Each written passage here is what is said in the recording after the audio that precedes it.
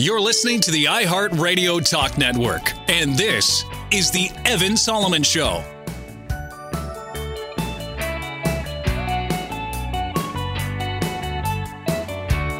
Happy Monday, beautiful country. Here we go, getting into summer, June 20th, coast to coast to coast. I hope you had a good weekend. We got a great show. We've got breaking news right now. Canada's going to spend $40 billion over 20 years and $4.9 billion over 6 years to modernize the NORAD defense system. You're like, wait a second, the NORAD defense system? What is that? Well, the Defence Minister Anita Anand is talking about that. This is our continental defense system that we are upgrading. This is something that we've had for post-Second World War since with the United States. And it is old and it is creaky. And we're going to upgrade it with billions and billions of dollars. Why? Because there's a genuine threat. Hypersonic missiles can blow past any radar defense we've got. Cruise missiles now can blow by these things. So this is important. We need a new surveillance system. Why? Because, look, Russia, China, and others are serious threats in the Arctic regions in the north, and we've got to know what's coming. This system will be called Crossbow. That's what the new system's called. You'll get to know this Crossbow. And then there's going to be a space-based surveillance project for satellites. So this is a big deal. Some might say we don't have another $40 billion over 20 years. We don't have another $4.9 billion over 6 years. We're going to get new F-35 jets. This is the price of insurance. When you think it's too expensive, it's not. You want things there just in case. This is the price. You want to be a real country that defends its democracy. This is the price. We're long overdue on this. Our military is pathetic in terms of not the men and women, but the equipment that we give them. They're flying old planes. They're sailing old ships. We need to arm our men and women with modern day equipment and protect our country from modern day threats. And that is what is required. And it's expensive.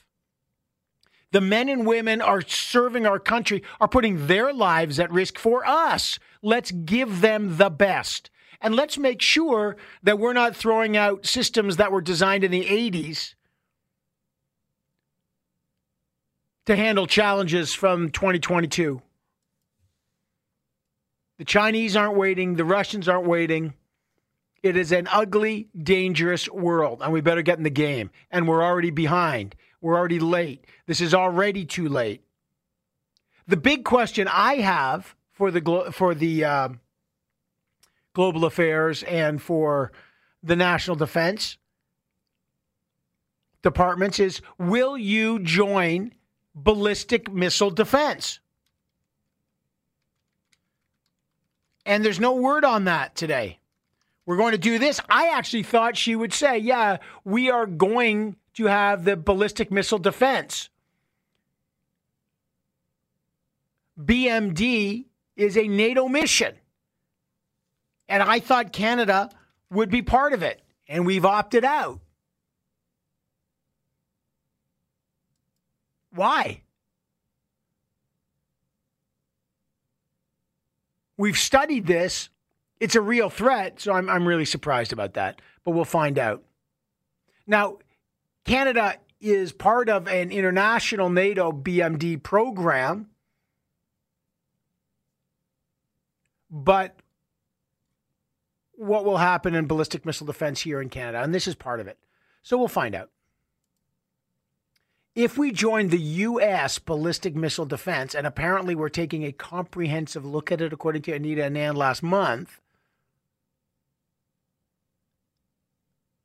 after 20 years of saying no to it, that'll be interesting. But we'll see. But this is a huge step. So that's happening right now. Patrick Brown's been accused of cheating by Pierre Poilievre. He's going to join us.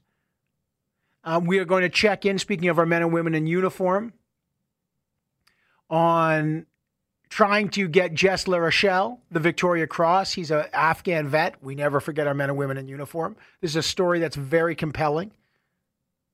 We're going to talk about the 3-day work week. The bank is moving, TD Bank is moving to a 3-day work week. We'll talk a bit about that.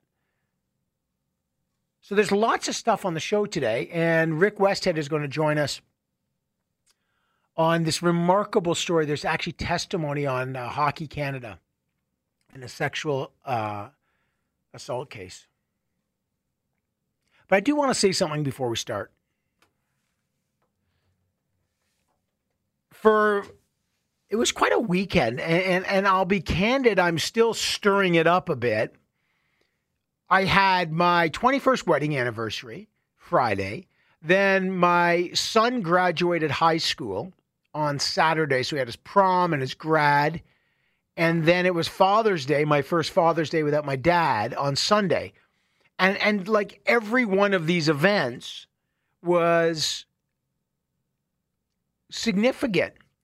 And I was thinking to myself, there's kind of two kinds of people. There's the skirter and the marinator, someone who skirts around things and just like, these are events and I don't really want to probe my quote unquote feelings. I don't want to dig into it. I don't want to my son's graduating. He's a great guy. He's really happy. He's going to a great university.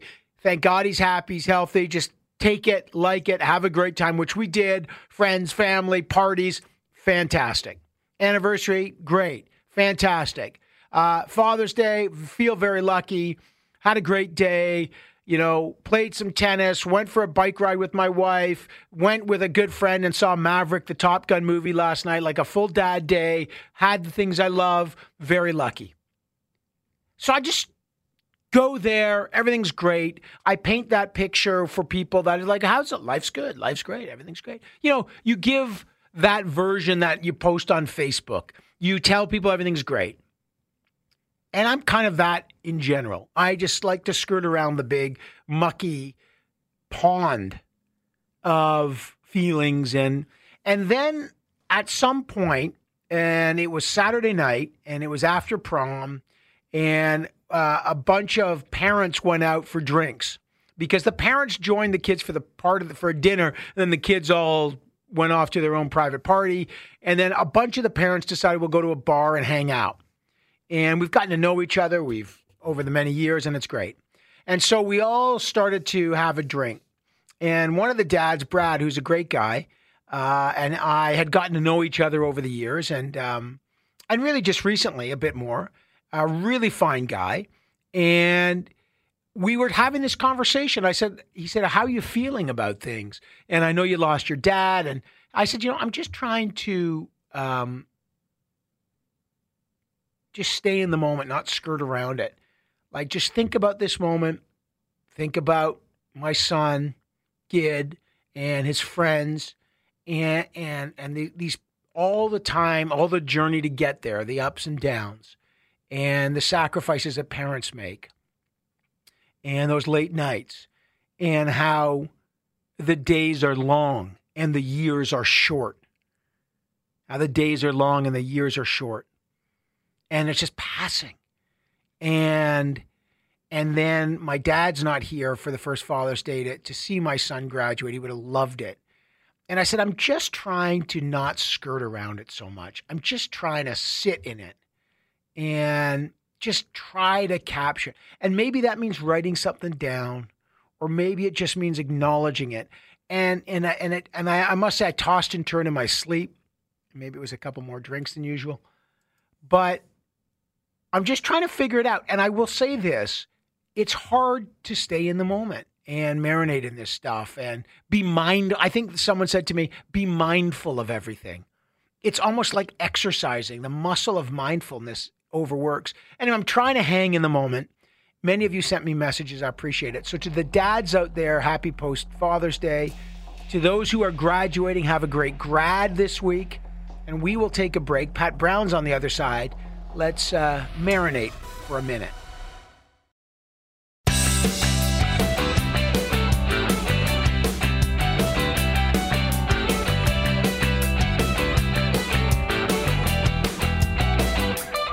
If they said it, we'll call them on it. You're listening to The Evan Solomon Show on the iHeartRadio Talk Network. Well, there's an allegation of cheating in the Conservative leadership race. In a letter sent to the party, the Pierre Poilievre camp is alleging that organizers working for the Patrick Brown campaign are arranging to reimburse the membership fees paid by individuals who agreed to join the party using Patrick Brown's web portal. They say this is contrary to membership bylaws. Of course, membership fees have to be paid by the applicant, can't be reimbursed. The Poilievre camp says they have proof. They've got a recorded conversation, they say, which alleges these arrangements were discussed. They believe Brown is doing this to drive up membership sales, and it's a widespread practice, they believe. Now, the Brown camp dismissed this as a smear campaign from the Pierre Poilievre camp. And of course, September 10th is when the vote happens. Remember, Pierre Poilievre claims to have 311,000 new members. These are extraordinary numbers. Brown says 150,000 he signed up. There's only probably 160,000 in the whole party. Andrew Scheer, when he won, signed up like 9,000 members. So these are unbelievable. So I asked Pierre Poilievre to come on. I hope he comes on. He has yet to come on. He's not doing a lot of interviews right now. He's doing a lot of rallies. But I did talk to Patrick Brown on CTV's Question Period, and I asked him, the Poilievre camp says, one, they've got audio recordings and messages to support their accusation against you. So let's put it on the table right now. I want it clear. Has anyone in your campaign, anyone, offered to reimburse someone for the purchase of their membership?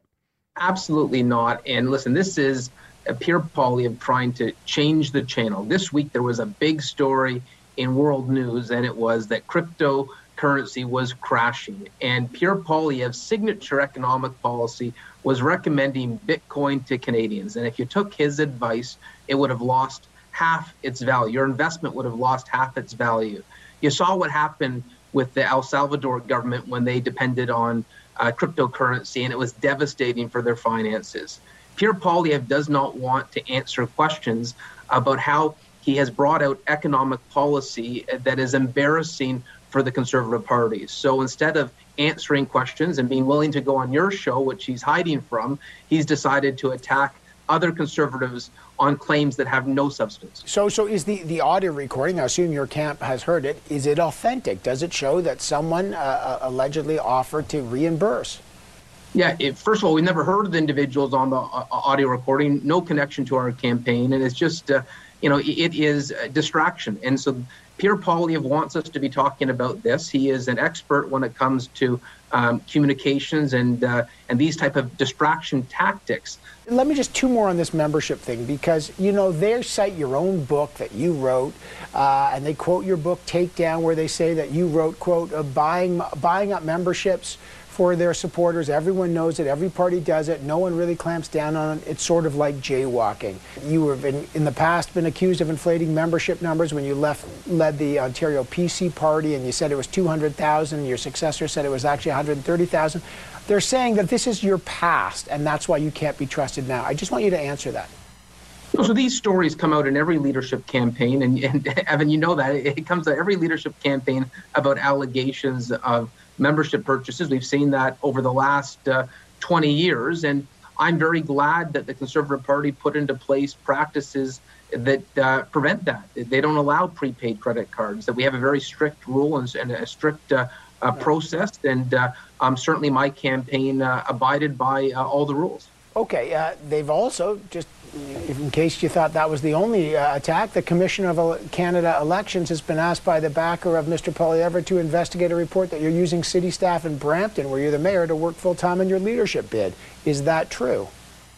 So, of course not. We have a strict policy in the city of Brampton that if you want to be involved in any political campaign, whether that is provincial, federal, for any political party, you can do so in your evenings, on your weekends. If you want to do so during the day, you have to take unpaid leave from work, and that is a policy that is enforced in the city of Brampton. I would note that this is, once again, the Pierre Poilievre campaign working with his friends at Rebel Media to push an attack. And I have to say to the Poilievre campaign, this doesn't leave the impression of a confident frontrunner. If they are so focused on attacking myself, it begs the question why. If their membership numbers were accurate, they wouldn't have to resort to these techniques. It's actually bewildering. Okay, but the concern is that you're losing support and momentum. 2 weeks ago, 2 MPs who previously supported you switched to the Poilievre camp. Michelle Rempel-Garner stepped down as your campaign co-chair to explore a possible leadership bid to replace Jason Kenney in Alberta. Does that show that, in fact, the Brown camp might be, you're losing momentum, not Poilievre? If we were losing momentum, he wouldn't be spending this much time to attacking our campaign. He spends more time attacking my campaign than he does Justin Trudeau. Does it hurt you that the MPs are leaving you for him? So, first of all, in terms of the case of Michelle Rempel, she is being courted to run for the Alberta Conservative leadership. She still supports my campaign. She's a friend. I think it speaks to the caliber of supporters I have. I would say the tactics that the Poilievre camp is taking with MPs that aren't supporting them is a scorched earth approach. Certainly, we've seen that in terms of the treatment of Ed Fast, who got removed as finance critic. And at the end of the day, I don't think somehow Pierre Poilievre was successful in this race, when you take those scorched earth approaches to a leadership campaign, how are you ever going to bring the party together? Have you ruled out a run in city politics? You have until August 19th to declare yourself a candidate in the Brampton mayoral race. Can you tell us right now, are you going to register for that? Or have you made a final decision on that? Well, first of all, I've said I'm committed to running federally and leaving municipal politics if Jean Charest was successful, if Leslyn Lewis was successful, if Roman Baber was successful, if Scott Aitchison was successful. I just believe Pierre would be an electoral disaster. And if he was successful, I'd have to think about returning to public service. But that's not till September. I'm just trying to figure it out. But you don't know till September 10th about the leadership race for the Conservative Party. Are you going to register before August 19th? Will you declare yourself a candidate? Well, I have no plans to register. I still feel very confident that I can win this race and put the Conservative Party in a position to defeat the Liberals and the NDP in the next election. Okay, so I just want to one last thing on that. You are here and committed to stay in the leadership race until the convention on September 10th. I'm here committed to stay in the leadership race and defeat Pierre Poilievre and build a winning Conservative coalition. What do you say to the many members of the party now, sitting MPs who have endorsed Mr. Poilievre, the lion's share of the party, that they're backing him? How would you, if you were leader, work with those members of Parliament who clearly are giving him the early lead, not you?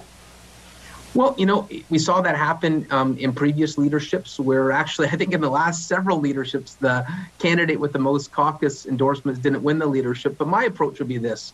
No matter which candidate you support, it doesn't matter. I'm going to work with everyone, and certainly it wouldn't hold any grudges. I think there's a lot of talent in caucus members who are supporting other candidates, and I would want to make sure the party can use their talent and focus on defeating the Liberals. Okay, but so if you won, you could work with Pierre Poilievre. Would you put him in your cabinet?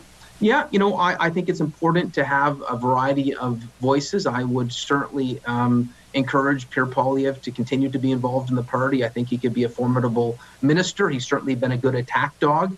And I think you can have a variety of views in a cabinet. That's Patrick Brown. He's certainly been a good attack dog, he says, of Pierre Poilievre. They can't work together.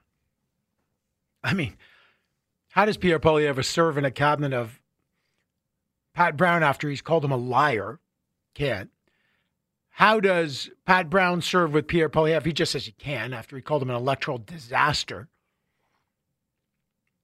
They can't work together. There's no coming together. If Pierre wins, he'll purge Brown. If Pat wins, he'll purge Pierre. They can't win like that. I know Pat says, I'll work with Pierre. How? Pierre Poilievre has called him a liar about 10 times. Bad party. This is a nasty race. So we got to pay attention to it. September 10th is coming. Tick, tick, tick. And all the candidates are working overtime to make sure those members that they've signed up actually stay engaged and actually vote. Let's take a break. When we come back, the case to give the first Canadian Victoria Cross to a very ill veteran. We've talked about it before. You don't want to miss his story. It is incredible. It's next.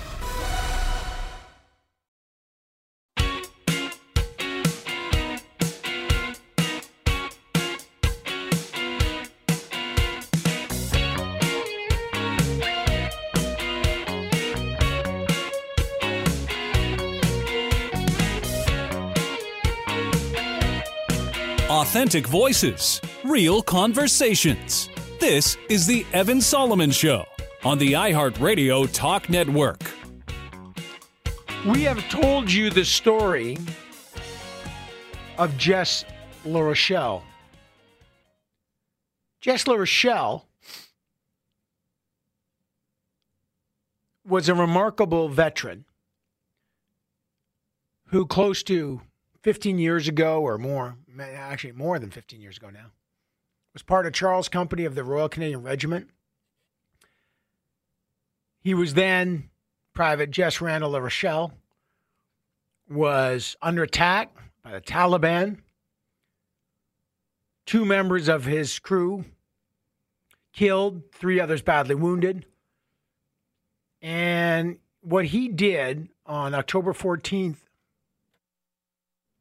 2006, to fight the Taliban is one of the most remarkable stories in Canadian military history. It's an act of valor. He saved lives, and he's still alive. Now, he was awarded the Star of Military Valor, which is the second highest citation, but there's a group of veterans known as Valour in the Presence of the Enemy who want to see him upgraded to the Canadian Victoria Cross. No one's ever won it. And we've spoken to the former Chief of the Defence Staff, General Rick Hillier, about this. But I want to bring on Bruce Moncur, the founding member of the Valour in the Presence of the Enemy Foundation, who has been fighting to get Jess recognized. Bruce joins us now. Bruce, how are you, sir? Very good, sir. How are you? Good. First, thanks for your service. Tell us there's a develop. Before, I want you to tell a bit of what Jess did, because every time I hear it, it sends chills down my spine. But there's a problem here. I thought this was going to be a no-brainer, but Aaron O'Toole, the erstwhile leader of the Conservative Party, tried to make this happen. What happened on Friday? So Mr. O'Toole last week put out a information packet, about 16 pages, worked with all parties. The Bloc asked him to make some amendments, and he made them. Through my wife, who put forward the petition E3636, MP Nikki Ashton, and they put forward this motion, unanimous consent motion, hoping that we could form a independent body review, essentially a group of independently would review soldiers that we felt might have not been as recognized as they could have been, and then starting with Jess Larochelle. And the Liberals voted it down. Why? That is a good question. I mean, as you mentioned, Jess is still alive, but he's in the hospital right now. His health is deteriorating rapidly. His family wants him to get this, while he's alive, not posthumously. And to be arguing for him, I've been asking for about 10 months now, trying to get behind closed doors with Liberals. We've been talking to his member of Parliament, Mr. Rhoda, the Speaker of the House. We've been talking to the Chief of the Defence Committee there, Mr. McKay, and they've both said they would support this. And Mr. Rhoda's had meetings with Anita Anand. We've talked to Lawrence Macaulay's office very closely, and who's the Veterans Affairs Minister, right, but also the Associate Minister of Defence. So we've reached out to a lot of Liberal people who've all told us that they are supportive of this. Only now to have this vote go against us and to play dirty politics with, I don't understand why they would do it, Bruce. Like, it's weird, because I've spoken to Liberals, but they all seem to support Jess Larochelle. Why not? Why wouldn't they? Maybe it's a power grab. Maybe it's they don't want to be, seen as going along with it. Maybe I guess there's been some issues with the Conservatives supporting unanimous consent information. But I mean, if you also look at a deeper thing with the Liberals, is Brian Massey's bill, private member bill, about making Ojibwe Park in Windsor, Essex County a national park. They voted against it, and the NDP and the Liberal have this, this deal. This is to form government, but the Liberals aren't voting for the NDP's private members' bills. Yeah, that's not part of the supply and confidence motion. I get that. It doesn't mean they vote together on everything. Right. But I want to focus on Jess Larochelle, because I want Canadians. Look, in the end, we hope politicians respond to Canadians. And I'm speaking to Bruce Moncur, who's a founding member. Can Bruce just remind our listeners across this country about that day, October 14th, 2006, what Jess did? So Jess, on that day, they show up to the Strong Point Center, and they find out that there is going to be an imminent attack within 30 minutes of them getting there. And they need somebody in the observation post, and Jess volunteers to go, knowing an attack is coming. So the attack, within 15 minutes, the attack happens. A rocket-propelled grenade hits Jess's position. It knocks him unconscious, breaks vertebrae in his neck and his back, blows out his right eardrum, and detaches his retina, and has a severe concussion. He comes to, sees his position almost being overrun, decides to fight back with the C6 machine gun, realizes it's not doing its job, and takes 15 single-shot rocket launchers and basically dispatches of these 20 to 40 Taliban fighters, and does this. And if you got to think about a rocket launcher, is first of all, the rocket, when it hit, if it didn't bend any of those tubes, if he had shot that and the tube was bent, it would have detonated in his hands. So putting that aside, he rips off these rubber stoppers, extends the tubes, and aims at the Taliban. Single shot. Now, to aim a rocket, you have to expose yourself because you don't want anything behind you or to hit or have the rocket hit anything in front of you and detonate before it reaches its target. So he's basically exposing himself to the Taliban, firing these rockets, everything like that. And then he mans the position for another 14 hours afterwards, comes back to base, carries Blake Williamson's casket in the ramp ceremony with a broken back and a broken neck, and then seeks medical attention.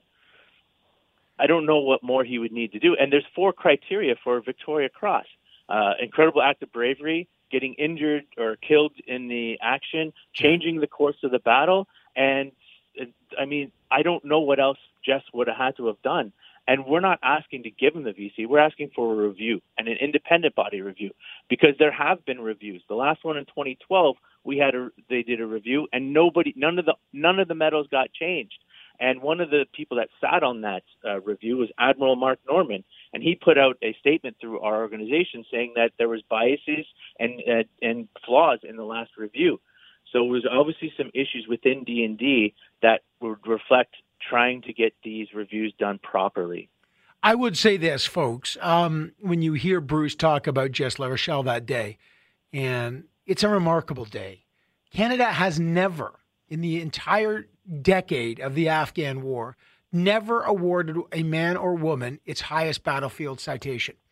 Now, you might think, wait, I've heard the Victoria Cross. Yes, there have been 98 Canadians who have received the British Commonwealth version of the Victoria Cross during the Second World War and other battles. But this is the Canadian Victoria Cross. It's never been given out. You've got the former CDSs, generals, and a whole group saying this is a guy that deserves it. He saved lives. He was wounded. He risked his lives. He exhibited the highest form of bravery. And he was a young man, Bruce. I mean, he went way above the call of duty. Well, 100%. And he's not the only one, Evan. We've identified 26 soldiers throughout history. One World War II veteran that got the second highest medal. His name was Mo Hurwitz. And he got the second highest medal. And Professor David O'Keefe told me that in the write-up that they didn't give him the Victoria Cross because Jews are known to lie, end quote. There is another soldier, George McLean, in the First World War, an indigenous soldier, fought in Vimy Ridge, rescued his officer, carried him back to safety, went back and joined the battle, killed 19 Germans, captured another 14, wow, and was given the second highest medal. This guy was 41 years old and fought in the Boer War. And we've found some guys, Francis Pegamo-Ogbo, the sniper from World War I. The great sniper, yeah. Listen, 378 confirmed kills, 300 wounded. He took out a battalion. And these guys, they all deserve this award. This is the sign of a mature country. I know we're investing in NORAD today. We need equipment, but you know what we need to invest in? Our men and women who serve. Let's get Jess Larochelle the Victoria Cross. Bruce Moncur, you know you've always got a place here, founding member of Valour in the Presence of the Enemy Foundation. Bruce, thank you, sir. Thanks for your service.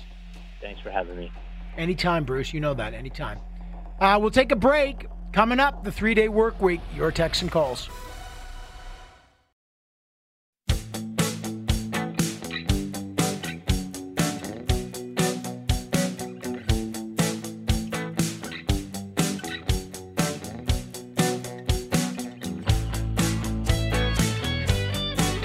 paying close attention to your money, your world.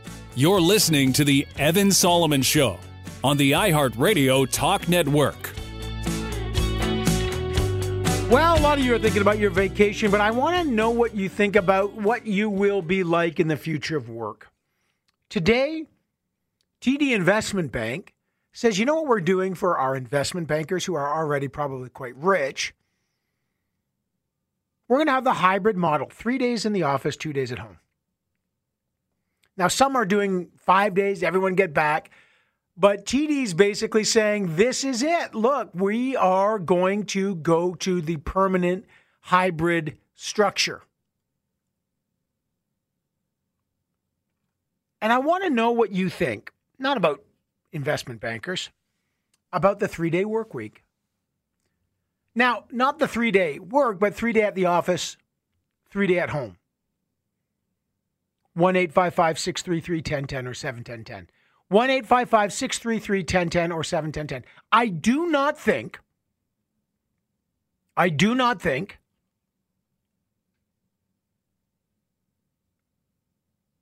that every office will go back full time. This is going to be the normal, the 3-day in-office work model. Now, some people say, well, they better not make it Monday and Friday, so you go to the office Tuesday, Wednesday, Thursday, because if you go in Monday, if you take off Monday and Friday, it's like long weekend. So you better make it in office Monday, home on Tuesday, in office on Wednesday, home on Thursday, in office on Friday. And then some say, no, you do whatever you want. 1-855-633-1010 or 71010. Jack is already, this is amazing. Do you like the 3-day in-office work model? Jack, what's up? No, I disagree about it because after that, what's going to be a 2-day, then after what, the 1 day, and then who knows? I think the reason why they're doing this, corporations, banks, and whatever, is they're trying to eliminate the rent, commercial rent. Let people work at home. But what they're trying to really do is basically move everything, the structure, business onto the internet, because let's face it, everybody has computers, laptops, and cell phones. That's the goal. And this way, it's going to make more profits for the companies. What the thing is, I'm worrying about is unemployment is going to be high in 10, 20 years from now. It's not high now, though. Like we have I appreciate the call. You may be right. I think corporations are always trying to alleviate responsibility. You know, do I need employment insurance if you're working at home? Do you need the same medical coverage? Who pays for your office? What if you hurt your back sitting down? Do you have the same productivity? But it is happening, whether you like it or not. People like it. People want it. I'm telling you, if you commute an hour to work every day or 2 hours, you're loving it. Way better work-life balance.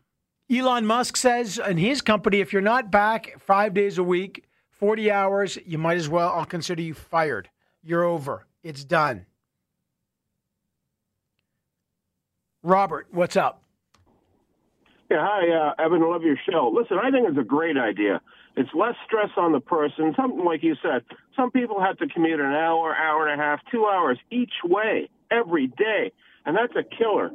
And that's not like people on the subway downtown where they have to spend 15 minutes. Number two, less pollution, less traffic on the system. I'm shocked Mayor Tory doesn't say, listen, everybody, we can't go downtown all the time. We can't come to the office all the time. Less stress on the road. What about the businesses? So let me ask you, I totally agree with you on all that. I think you're making like completely sound points. Let me just put you the other side because I'm intrigued to hear what you think. I'm the mayor and I say, well, good idea, but downtown businesses are getting gutted.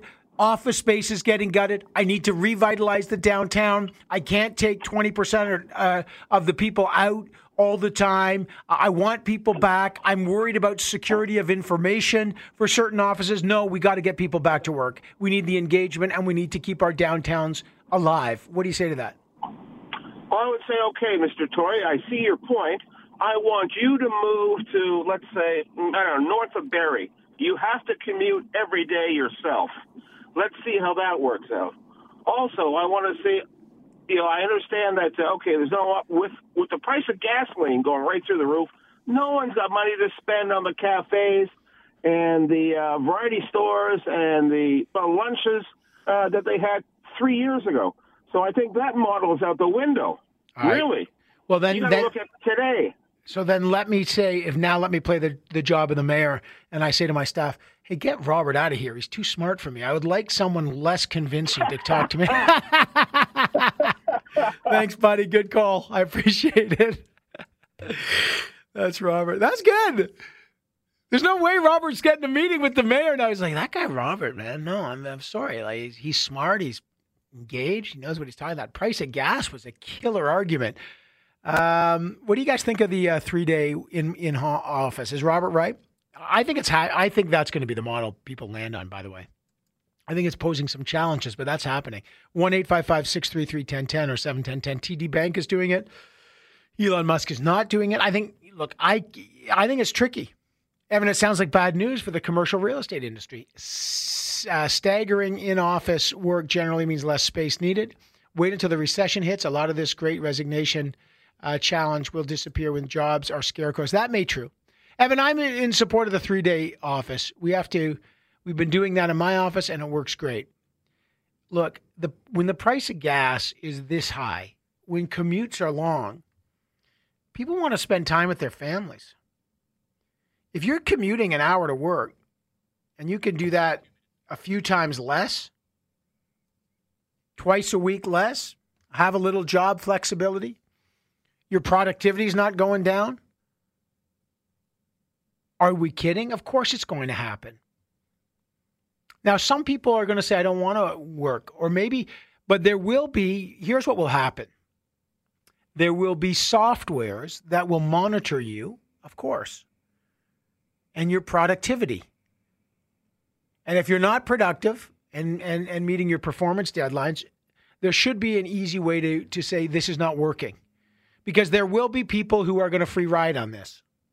Now, I don't know if you would give your employees the Friday and the Monday off. Some people say, I don't care. And some people say that's a recipe for exploitation. And you'll get some people who are diligently doing it and some who are free riders. Patrick, what's up? Hello, good morning. Good morning. What's on your mind, sir? Well, as I said before, I sort of agree and disagree with this 3-day work week because two things. Number one, people are going to have extra time on their hands. So they're going to work part-time jobs, have a second job, only because the cost of living is so high. And this is what's going to happen. They're going to be burnt out by the time they come back on Monday. My second point is, as these people, so they work 3 days, but what happens if the workplace gets busier? Are the employers going to ask these employees to work extra for more overtime?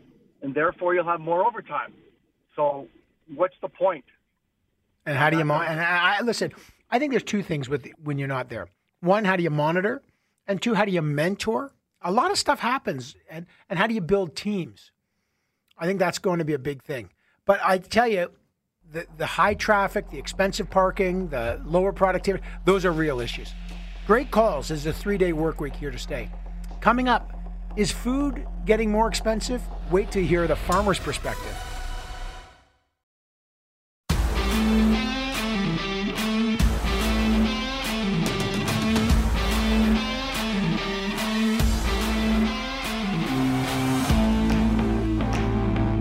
You're listening to the iHeart Radio Talk Network, and this is the Evan Solomon Show.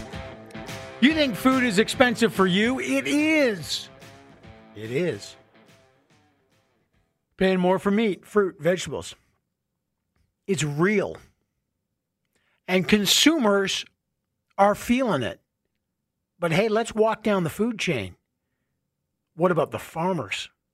You think they're getting rich off this? You think the price hikes is all making farmers paying off all their mortgage? No, the farmers are feeling it worse than you. Avia Eek is the wife of a third-generation farmer from Eek Farms in Ontario's Holland, Marsh. What a great place. She's a municipal councillor for Ward 6 in King Township, and she's feeling it too. Avia joins me now. Hi, how you doing? I'm great. If I may call you Evan. You can call me whatever you want. I love it when you call me Evan. And I know Holland Marsh well. That's a beautiful area.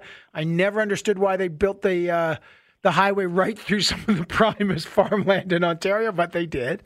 Yeah, well, government decisions, you know about that. It happens all the time.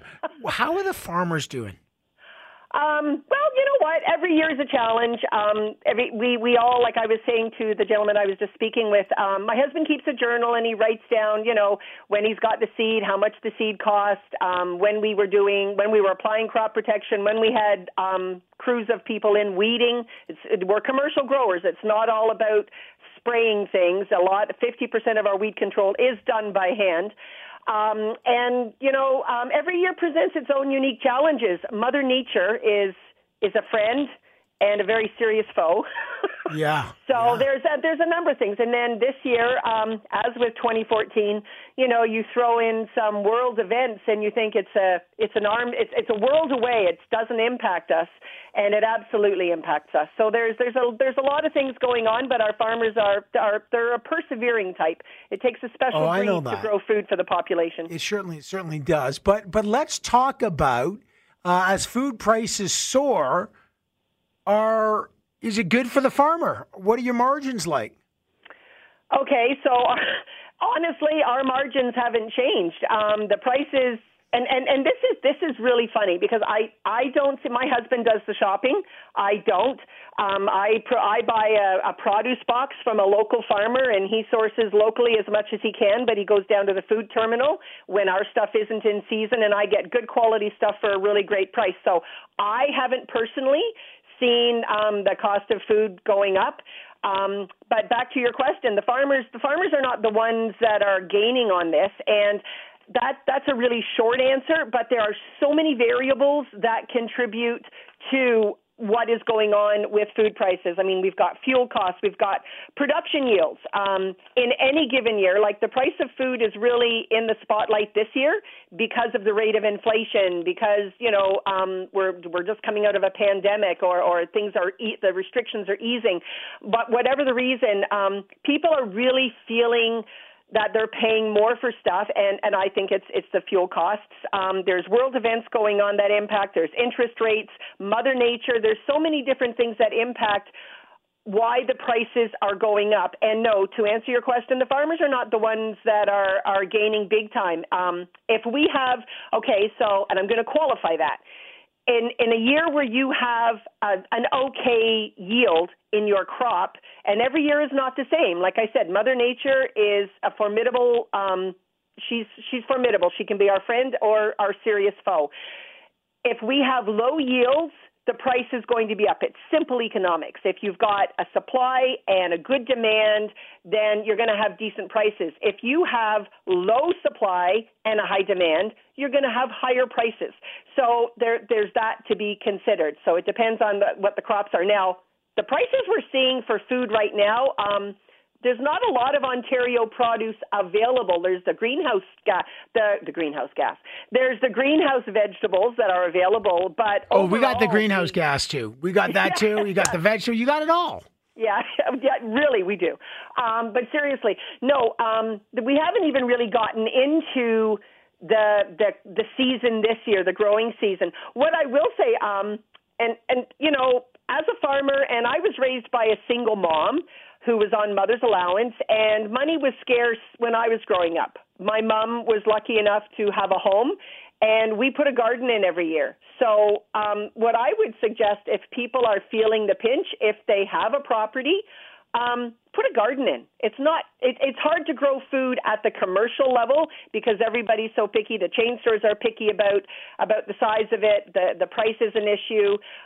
But if you want to grow your own vegetables, put a garden plot in. If you can. I mean, there's a lot of people who don't have access. There are such things as public gardens, by the way, which are really great.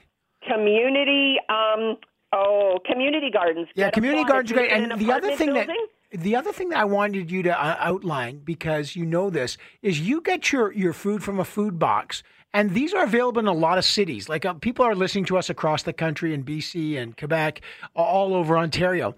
But in every location, there's kind of situations like you've got where you can sign up for local produce and you can store it. Can you just explain what that is? So, because a lot of folks are like, what is she talking about?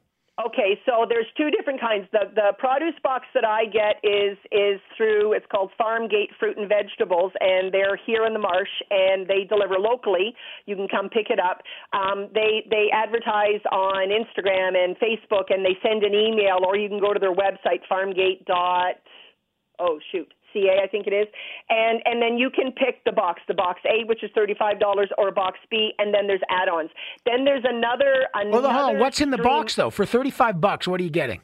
Oh my gosh. Okay. Well, this week what is it this week? We've only got a few minutes, so I have to be really quick about this. Yeah, but it's not like pizza. You're getting like fresh produce, vegetables and fruit, right? Yep, and it varies every week. Okay, so for this week, hold on, just give me a second. For the $35 box this week, you're getting a container of blackberries, cantaloupe, grapefruit, plums, and a container of strawberries. Vegetables, you're getting corn, probably 4 cobs. You're getting cucumber, fresh, locally grown lettuce, peppers, and tomatoes. And how do you make sure that doesn't go bad? Like the last thing you want to do is buy it, and then it goes bad. How do you keep it somewhere? Do you store it? I eat it. I love it. Yeah, and you know what? And you plan. Like, my son moved out a couple weeks ago, so we don't buy the $55 box every week now. Yeah. Depends on what's in it, and then I trade things out. There's your savings. Your kid moves out, man, your food bills drop. Everything drops. Are you kidding me? I know. Everything drops when your kid moves out. That's one stream. And then there's community-supported agriculture, which is where you pay into a farm. I think we have a local one around here in Mount Albert, and it's called Cooper's Supported Agriculture. It's Cooper CSA. And you contribute so much, and then you get, they grow whatever they grow, and then you get a share of that. So there's two different streams. You know what? For your listeners, because I would imagine your listeners are predominantly Toronto, GTA. No. We're across the country. You're talking to Victoria. You're talking to Kamloops. You're talking to Windsor. You're talking to Ottawa. You're talking to Montreal. Oh, well, hello, everyone. Well, okay, so here in the Toronto area in Ontario, you've got this wonderful thing called York Farm Fresh. They have a mobile app. It's in 7 languages, and it'll connect you directly to the growers of that produce. So it's fresh cut that day. It's a more reasonable price if you're concerned about the price in the grocery store. And there's options. But I would just say this, as I speak to Avia Eek, wife of a third-generation farmer. I didn't want to say third wife of a generational farmer. I meant wife of a third-generational. I don't want you to say that either, no. No, at first I was like, hey, third wife of a generational farmer. No, the wife of a third-generation farmer. And the municipal council for Ward 6 in King Township. Folks, the big message is, like, food prices are high. It's not benefiting the farmer, but more than anything, shop local. Like, just do what Avia's talking about. Look in your local community. There, you could support a farmer, but you get these boxes and you can save a heck of a lot of money on good, fresh, local food. I got it bold, Avia. Thank you, Avia Eek. You're the best. Thanks. You take care. Bye-bye. That's Life in the Marsh. Great farm people and doing great. Thank you for helping us put food on our table. Hey, I'm going to put the travel minister's feet to the fire on travel next. Wait for it.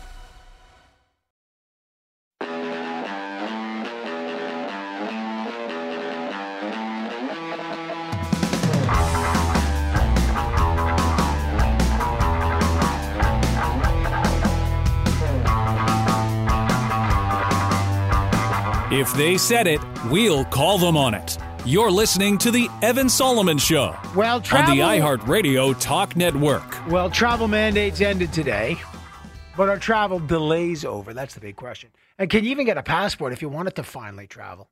Toronto Pearson Airport is still experiencing flight delays. People spending days getting their passport. This is an embarrassment. Federal government has been under intense pressure to drop travel mandates. They finally did, right? They also dropped the requirement for all federally regulated transportation sector employees to have that mandatory vax. And if you work at a federally regulated sector or you're a public servant, you don't have to be vaxxed. I know there's some kind of freedom protest convoy coming on Canada Day back to Ottawa, but the mandates are dropping. I'm not sure what they're protesting, but, hey, the right to protest, go for it. But was the decision to end mandates based on medical science? They could have done this weeks ago.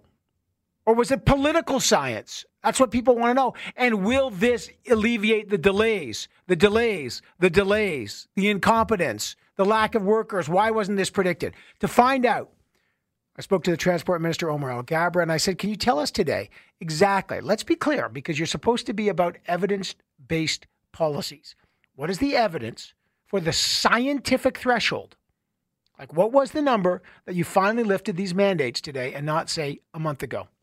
Exactly as you stated, we have been consulting science and experts on our measures. And we've committed to Canadians that we will always err on the side of public safety and do everything we can to protect their health and safety. And it is true that the virus has evolved and the science associated with it has changed. And now that two-dose vaccine is less sufficient to reduce transmission. And based on that information, we felt comfortable that we can now suspend these mandates for travelers, but we also wanted to remind Canadians that we need to remain prudent, and if things change in the fall, we may have to again adjust our measures. I hope they don't get worse, but if they do, we want to make sure that we're ready to protect Canadians. Well, what's the threshold? Again, your government has long said you follow evidence-based policy making.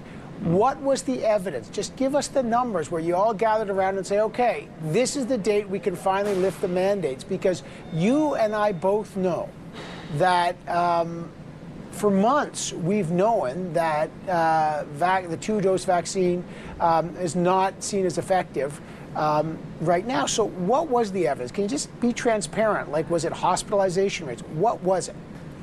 Well, I'll tell you, Evan, it's a combination of things. First, it's research and studies, and we wouldn't have acted based on the first research that had come out.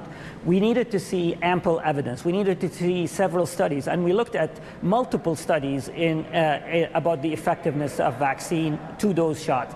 Second, indeed, we looked at hospitalization and ICU rates. We looked at infection rates. We looked at risk factors and the fact that we're in the summer where a lot of the gatherings happened outdoors. So there's been a variety of factors that we considered. We are being measured, we are being responsible, and we are doing our due diligence because we want to protect the health and safety of Canadians. Okay, but so the government, you've said, and you just told us that the mandates could come back if the situation evolves. We don't know. We can't really get a figure out on when your government decides at some point to lift mandates. What's the threshold to put them back on? Is there a number that we should know, or is that also a kind of, again, some mystery that you put together, some algorithm that we don't know?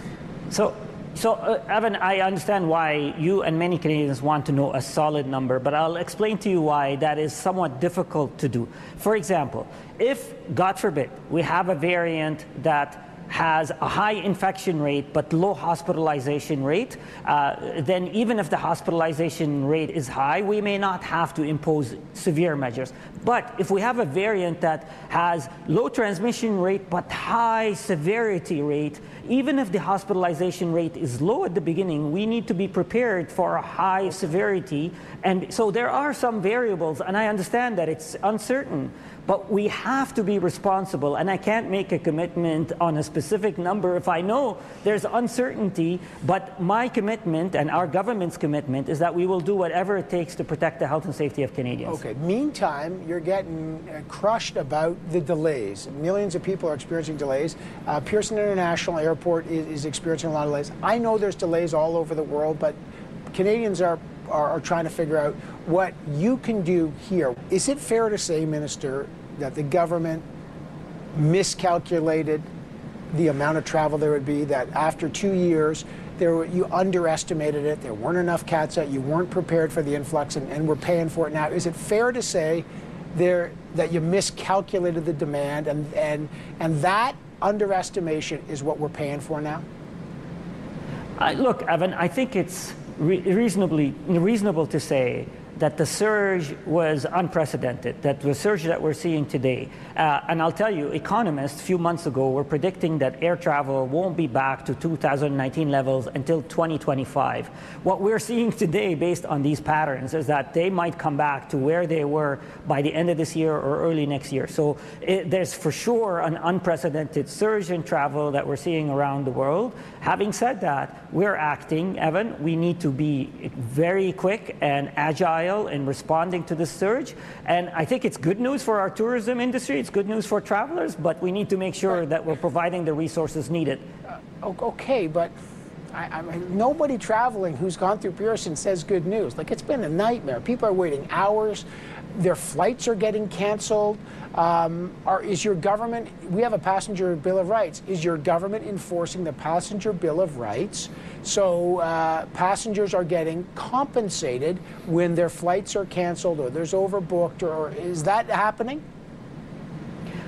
Absolutely. We brought the passenger Bill of Rights to ensure that airlines are held accountable to a high level of standard.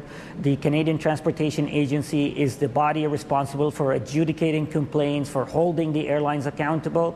Having said all of that, we are working together. I want to thank everyone who works in the industry today. I know everybody is working hard to respond to the surge, but of course, we have expectation that our airlines are responsive to travelers, are held accountable, and we're making sure that we provide all the support needed. And Evan, let me just assure you, last week, the numbers were 50% better than the week before, and that week before were better than the week before that. Having said that, there's still a lot of uncertainty. There's a lot of work. We need to remain focused, and we need to ensure that we're doing everything we can. Is there a date that you could assure Canadians watching that at airports like Pearson, it will get back to normal? It will get back to no delays like we've experienced? At what point does it return to the best practice?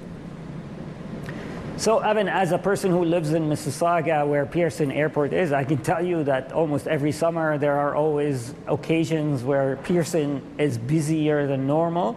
Having said all of that, we're working diligently to ensure to address all of the issues right now that are causing these bottlenecks, whether they are resources, whether they are public health processes, whether they are CBSA, and we want to see this addressed as quickly as possible. We're working with the airport to make sure that they have the resources needed. We're working with airlines, so I can tell you I am focused and committed to doing everything the government can to address this. This is a problem for the government. That's Omar Alghabra. I appreciate that he comes on. Maybe things are getting better because it can't get worse. You can't make people wait that long for a passport. It's beyond unacceptable. It's a joke. Now, the airports, it's another thing. They should have predicted this. They should have had people in place. It's a tight labor market, I know. Maybe things bounce back quicker than they thought, but they still have to be accountable. But the passport office is a joke. Remember, I hate to say this, but public servants who the government, they had probably the least suffering of any other worker in the pandemic from a pay point of view. The government should have had this ready for people. People need their freedoms back. And,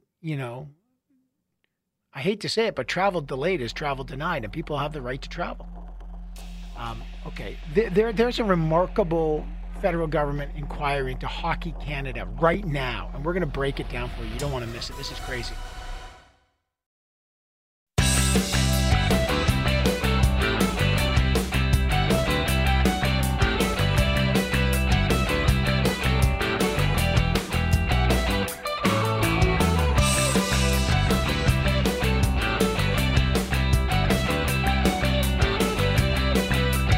Where accountability is key. This is Evan Solomon on the iHeartRadio Talk Network. Hockey Canada is in the spotlight right now. Today, in about 2 hours, there will be hearings on a federal committee on Canadian heritage to get Canadian Hockey Canada officials to appear to find out what happened in a horrific case involving allegations of sexual abuse and a settlement, and to find out whether the government was actually involved in sexual assault allegations and a settlement, whether public funds were used. You got to know about this. Rick Westhead, TSN Senior Correspondent, is just landed in Ottawa. We don't give him any time. We don't even get it. And he's going to go to the hearings and he's going to report on the hearings. But before he even gets a coffee, he's on our program. How you doing, Rick? Hey, Evan, I'm pretty good. So tell people who don't know, wait a second, they're like, wait, Canadian Heritage is having meetings on hockey. What is the story? What happened in June of 2018? Well, we don't know exactly what happened, but we do know that in this past April, a lawsuit was filed by a woman who was identified in court documents only by initials, and she alleged that following a Hockey Canada gala event and golf tournament in London, Ontario in the summer of 2020, that she was sexually assaulted by 8 Canadian Hockey League players, including some who were members of the Canadian World Juniors team the prior Christmas. And weeks after that lawsuit was filed, it was settled. And I got a tip that the case had been filed, a statement of claim had been filed in London, Ontario, and chased it down and reported on it. And after reaching out to the attorneys for the plaintiff, was told that the case already had been settled in the span of about 3 weeks. Hockey Canada said, we take the allegations against members of the 2017-2018 national junior team, as well as the safety and well-being of anyone participating extremely seriously. We respect the wishes of the young woman who brought this incident into light to maintain her privacy. So what is the concern for the government here about the settlement? I'm interested to see how this goes today, because the government has said that they'd like to know whether public funds were used to pay the settlement to this woman. And I'm not sure why that's a relevant question. If Hockey Canada is a publicly funded national sport organization, and obviously it is, receiving tens of millions of dollars through the years in taxpayer money, does it make a difference if the taxpayer money was used to pay a settlement as opposed to if it was broadcasting and sponsorship money, or if it was opposed to the money that Hockey Canada receives from families across the country who pay for registration costs for their children? The point is, Hockey Canada is a federally funded national sport organization, and regardless of whether public money was used to pay the settlement, I think that from an accountability standpoint, that there's a lot of questions that need to be answered about, one, this case in particular, and how it came to be that it was settled in 3 weeks. But just as important, how many more cases are there like this? How many more cases has Hockey Canada settled? And I think that'll be interesting to hear at the standing committee later today, whether members of Parliament go down that road as well. Speaking of Rick Westhead, an investigative journalist, of course, for TSN, who's done extraordinary work on many things, here's the thing that we didn't even know about. The accusation is that this woman was sexually assaulted by 8 different CHL players and some members of the Canadian Junior Championship team, allegedly, in this London hotel room in 2018. I guess the question to me is, how do we not know that? So then they just, quietly settle this and it all goes away? That actually, to me, is the more pertinent question. They just say, all right, you know what, here's some money, and everyone goes away, and they give them, that is remarkable to me. I think what's remarkable about it, Evan, truly remarkable, is just how inconsistent Canadian sport organizations are in 2022 when it comes to transparency on this issue. And maybe it's because the news cycle moves fast, and sport in the grand scheme of things for the government isn't a priority the way other files are. But, there are national sport organizations like Athletics Canada. And when Athletics Canada has an abuse investigation, its practice, its protocols are to post the report finding of that investigation where coaches are sanctioned for bad behavior on their website. You have national sport organizations like Skating Canada and Gymnastics Canada that disclose the names of coaches who have been sanctioned and how many abuse complaints have been filed with the federations. Hockey Canada is not like that. Hockey Canada will not and has not posted either the number of complaints it's received or, the results of investigations into bad behavior. And that's frankly surprising. That's what I've heard from MPs, right. If only because Hockey Canada is so rich, certainly in the best financial position of any Canadian national sport organization. Yeah, and I'm speaking of Rick Westhead, and apparently when you look at, I know Jonathan Gatehouse from CBC News has done some good reporting on this, that when you look at the finances of this, Rick Westhead, that apparently they don't pay any income tax, and they've received a chunk of change from the government over the years. Millions and millions of dollars have gone to Hockey Canada, and so I don't know. Is it?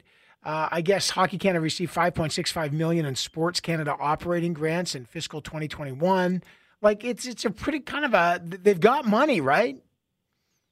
Well, I filed a Freedom of Information request months ago and wrote about it and posted about it a week or so ago. And over one 8-year span, I believe it's just before the pandemic was the 8 years when it finished.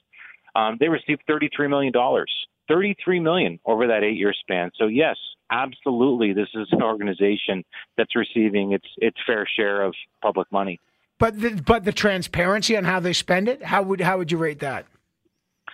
Well, I'm not an expert on this, but I would say compared to other national sport organizations, they're not disclosing as much as others are. Like I said, you can look at other national federations and even some provincial federations. If you look at the Ontario Volleyball Association, for instance, they post the results of abuse investigations when people are sanctioned. I think it's interesting. Just off the top, you quoted that statement from Hockey Canada about the organization wanting to respect the wishes of this woman to stay private, and I think that's a really important point. That's super important, of course. And the first call that I made on reporting this was to her lawyer, asking if making this public, even just reporting about the case, might cause any problems from a self-harm perspective. So we checked that. But, there's a public conversation to have here. And there are ways to protect, survivors like this, just the same as Kyle Beach when we were reporting on the former NHL player who was abused. I'd known Kyle Beach's name for months and months.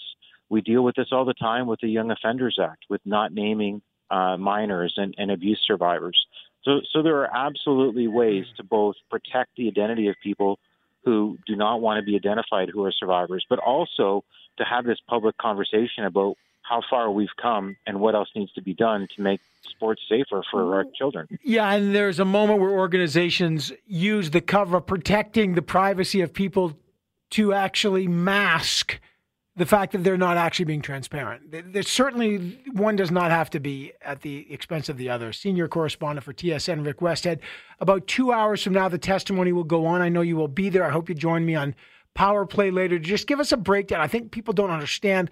They're going to say public money used in this. There's a lot more at stake here than just the use of public money in a settlement. There's how many more, as Rick said, how often is this happening? And why isn't this more transparent? Rick Westhead, you're the best, sir. Thank you. I appreciate it. TSN Senior Correspondent. Thank you, sir. All right, we'll take a break. When we come back, I want to ask you more about what you trust when you give money to an organization.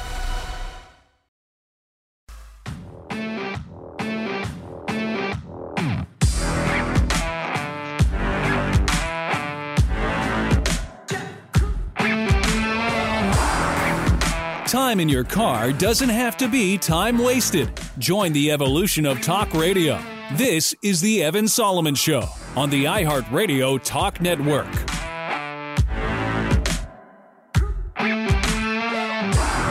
Welcome back to the program.